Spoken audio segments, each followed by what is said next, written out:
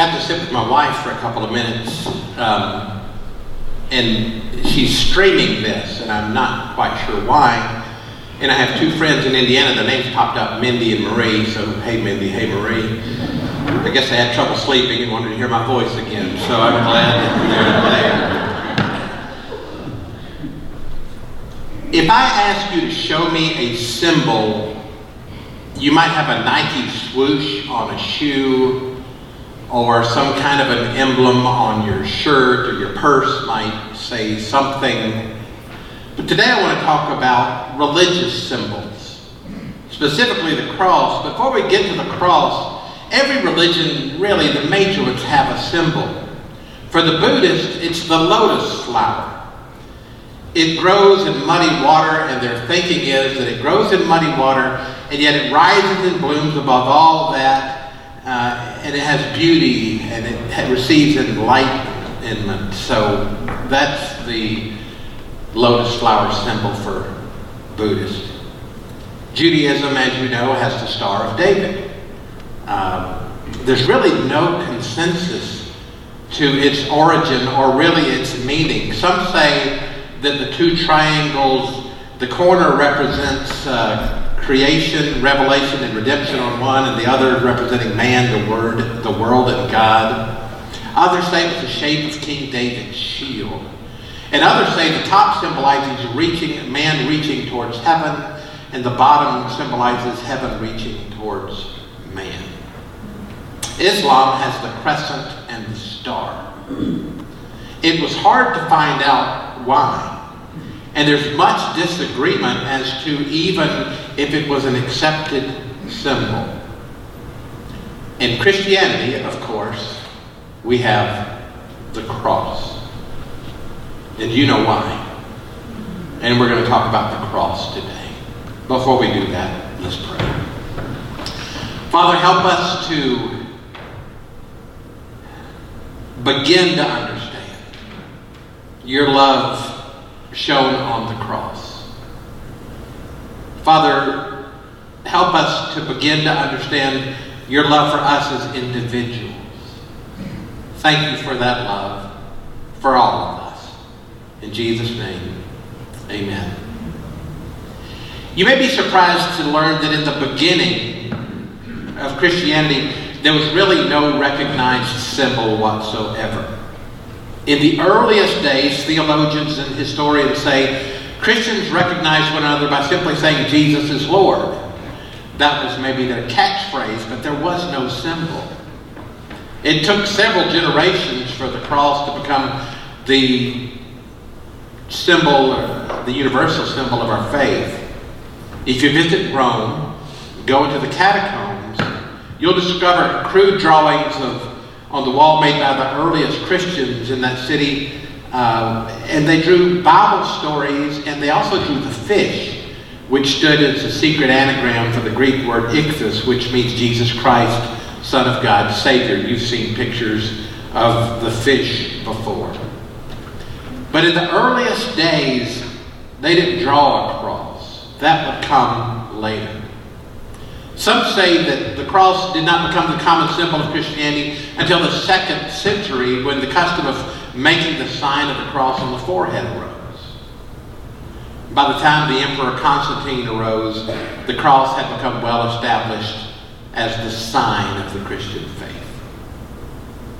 In some ways, it is a strange symbol because crucifixion was so hated and so dreaded by the ancient world. It may have been the most brutal form of execution ever devised on this planet. Over the centuries, many unbelievers have sneered at Christianity for worshiping a man who died on a cross. The German philosopher Nietzsche called Christianity a religion for weaklings. He mocked the idea of a God who could be crucified. Some years ago, Josh McDowell was debating an atheist in Africa. And at one point, his opponent tried to ridicule Christian faith by saying that Christians are riding on the back of a crucified man. And Josh McDowell answered by saying, "You're right. We are riding the back of a crucified man, and he's going to take us all the way to heaven. The cross to some is just a piece of jewelry. To others it means nothing at all. To you and me, it means many, many things.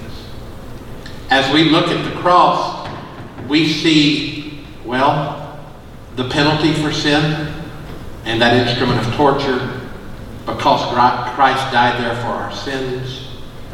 We see the love of God because Christ gave his life for our sins. We see the way to heaven because there is no other way. But what's Scripture say? Listen to what Paul says. He tells to the church at Corinth about the cross. In 1 Corinthians chapter 1, verse 18, we see this. For the message about the cross is foolishness to those who are perishing, but to us who are being saved, it's the power of God. That's two directions, isn't it? The power of God to some and foolishness to others. That's interesting because as the three men were on the cross, Jesus and the two thieves, to one it was the power of God, and to other who said nothing, it was foolishness. But verses 22 and 23 of 1 Corinthians 1 are what I want us to look at. We see these words.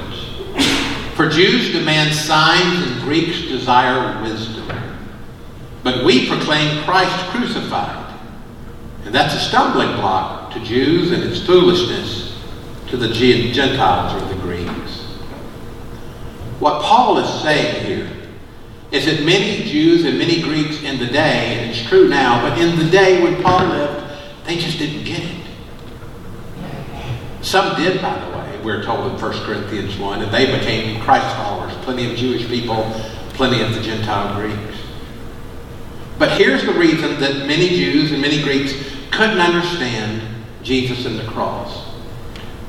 We just read that the Jews stumbled at the cross. And they stumbled because most of them were looking for a political leader who would lead them away from the rule of the Roman Empire. When they wanted a Messiah, that's what they expected, and that's not what we got, is it?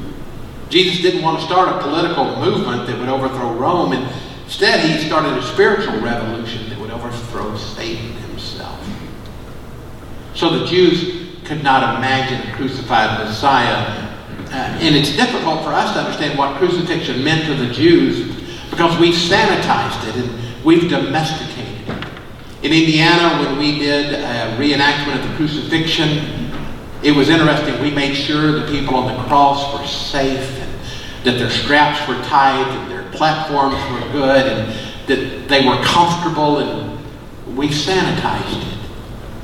I still to this day have never seen the movie of the crucifixion of Christ that Mel Gibson did because I just can't watch it.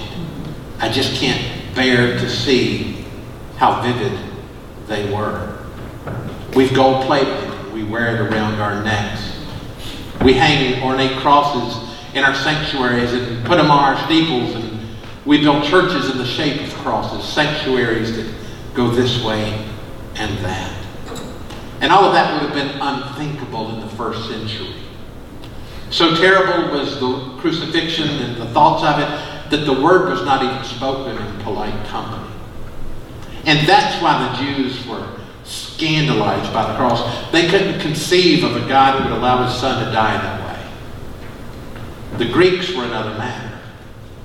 The Greeks didn't practice crucifixion. The Romans did. So they didn't have the problems the Jews did. The Greeks tended to look at philosophy as the answer to the deepest questions and problems of life. And the notion of a man hanging on a cross to save the world was just utter nonsense to them. To them, his death in this manner was foolishness.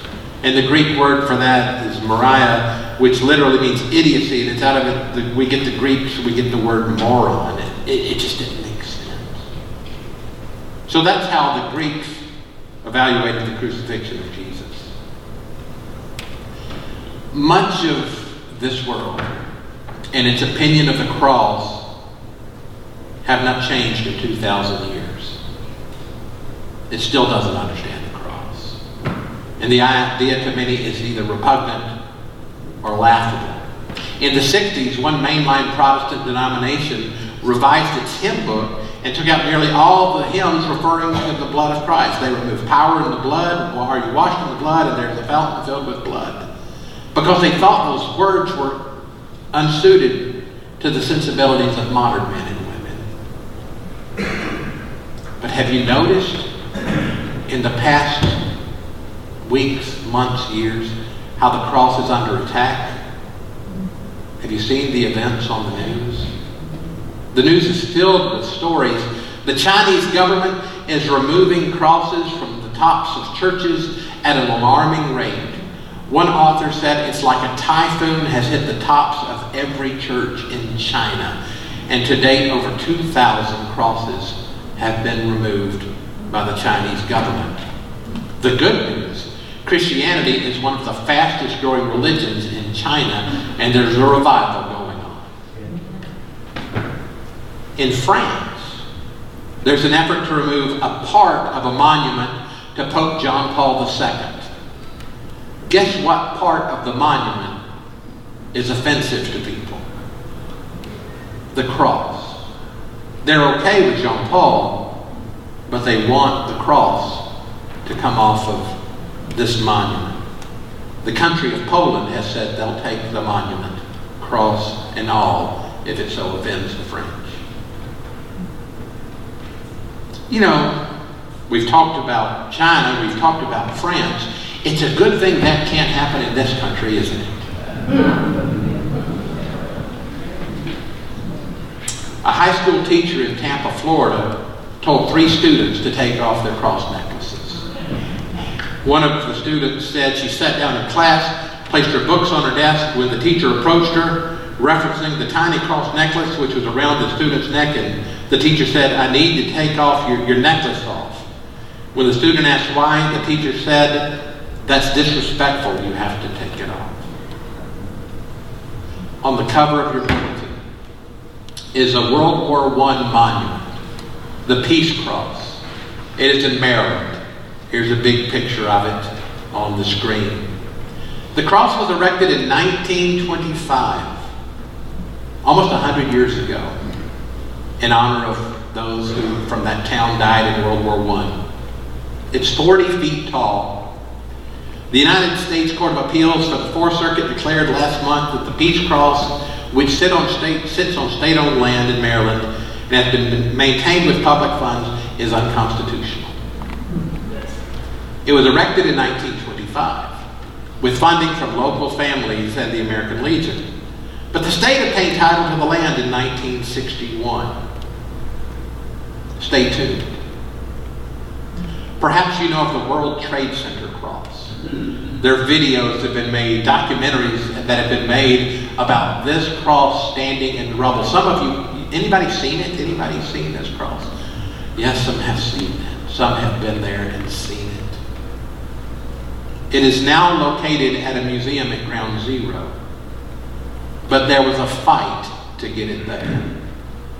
A 3-judge panel of the Second U.S. Court found that the cross located at Ground Zero was a symbol of hope and historical in nature. It did not intentionally discriminate against a group of atheists who sued to have it removed. They ruled. But stay tuned. Bayview Park, Pensacola, Florida. A cross has been there since 1941. This current cross has been there since 1969. A federal judge says it has to be removed. It is under appeal. I found this quote from one who wanted it down to be quite revealing. A person fighting to have it taken said the cross was totally unavoidable to park patrons. Totally unavoidable. I think that's one of the reasons for the attack. The old thought, out of sight, out of mind. Some people want it out of sight because they don't want to be thinking about what the cross means. Because we live in a world that does not want to think about sin. And the cross is a constant reminder. We live in a world that many don't want to think about God, and the cross is a constant reminder. The cross strikes at the heart of human pride. It announces in blood-red letters that you can't save yourself, only God can save you. And to some, that's still a stumbling block. And to some, today, it is foolishness. But to us, to you and me, thank God you have a connection. Do you ever thank God that He taught you the truth? That you're in church today? John 8:32, and you shall know the truth, and the truth will set you free. Thank God we're free. Should you worry about these things?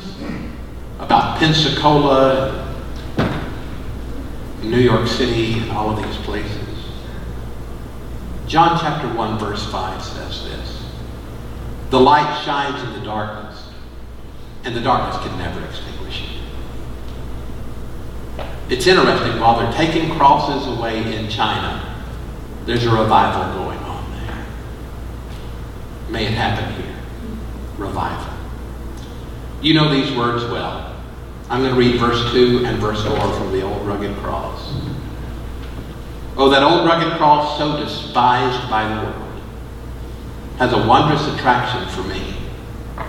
For the dear Lamb of God left His glory above to bear it to dark Calvary. In the last verse, to the old rugged cross I will ever be true. Its shame and reproach gladly bear. Then He'll call me someday to my home far away, where His glory forever I'll share. As we close and think about the truth, and thank God for the cross and what it means to you and what it means to me, we'll just meditate a little bit with a video as we're thankful for what God has done for us. There's a place where mercy reigns and never dies. There's a place where streams of grace flow deep and wide.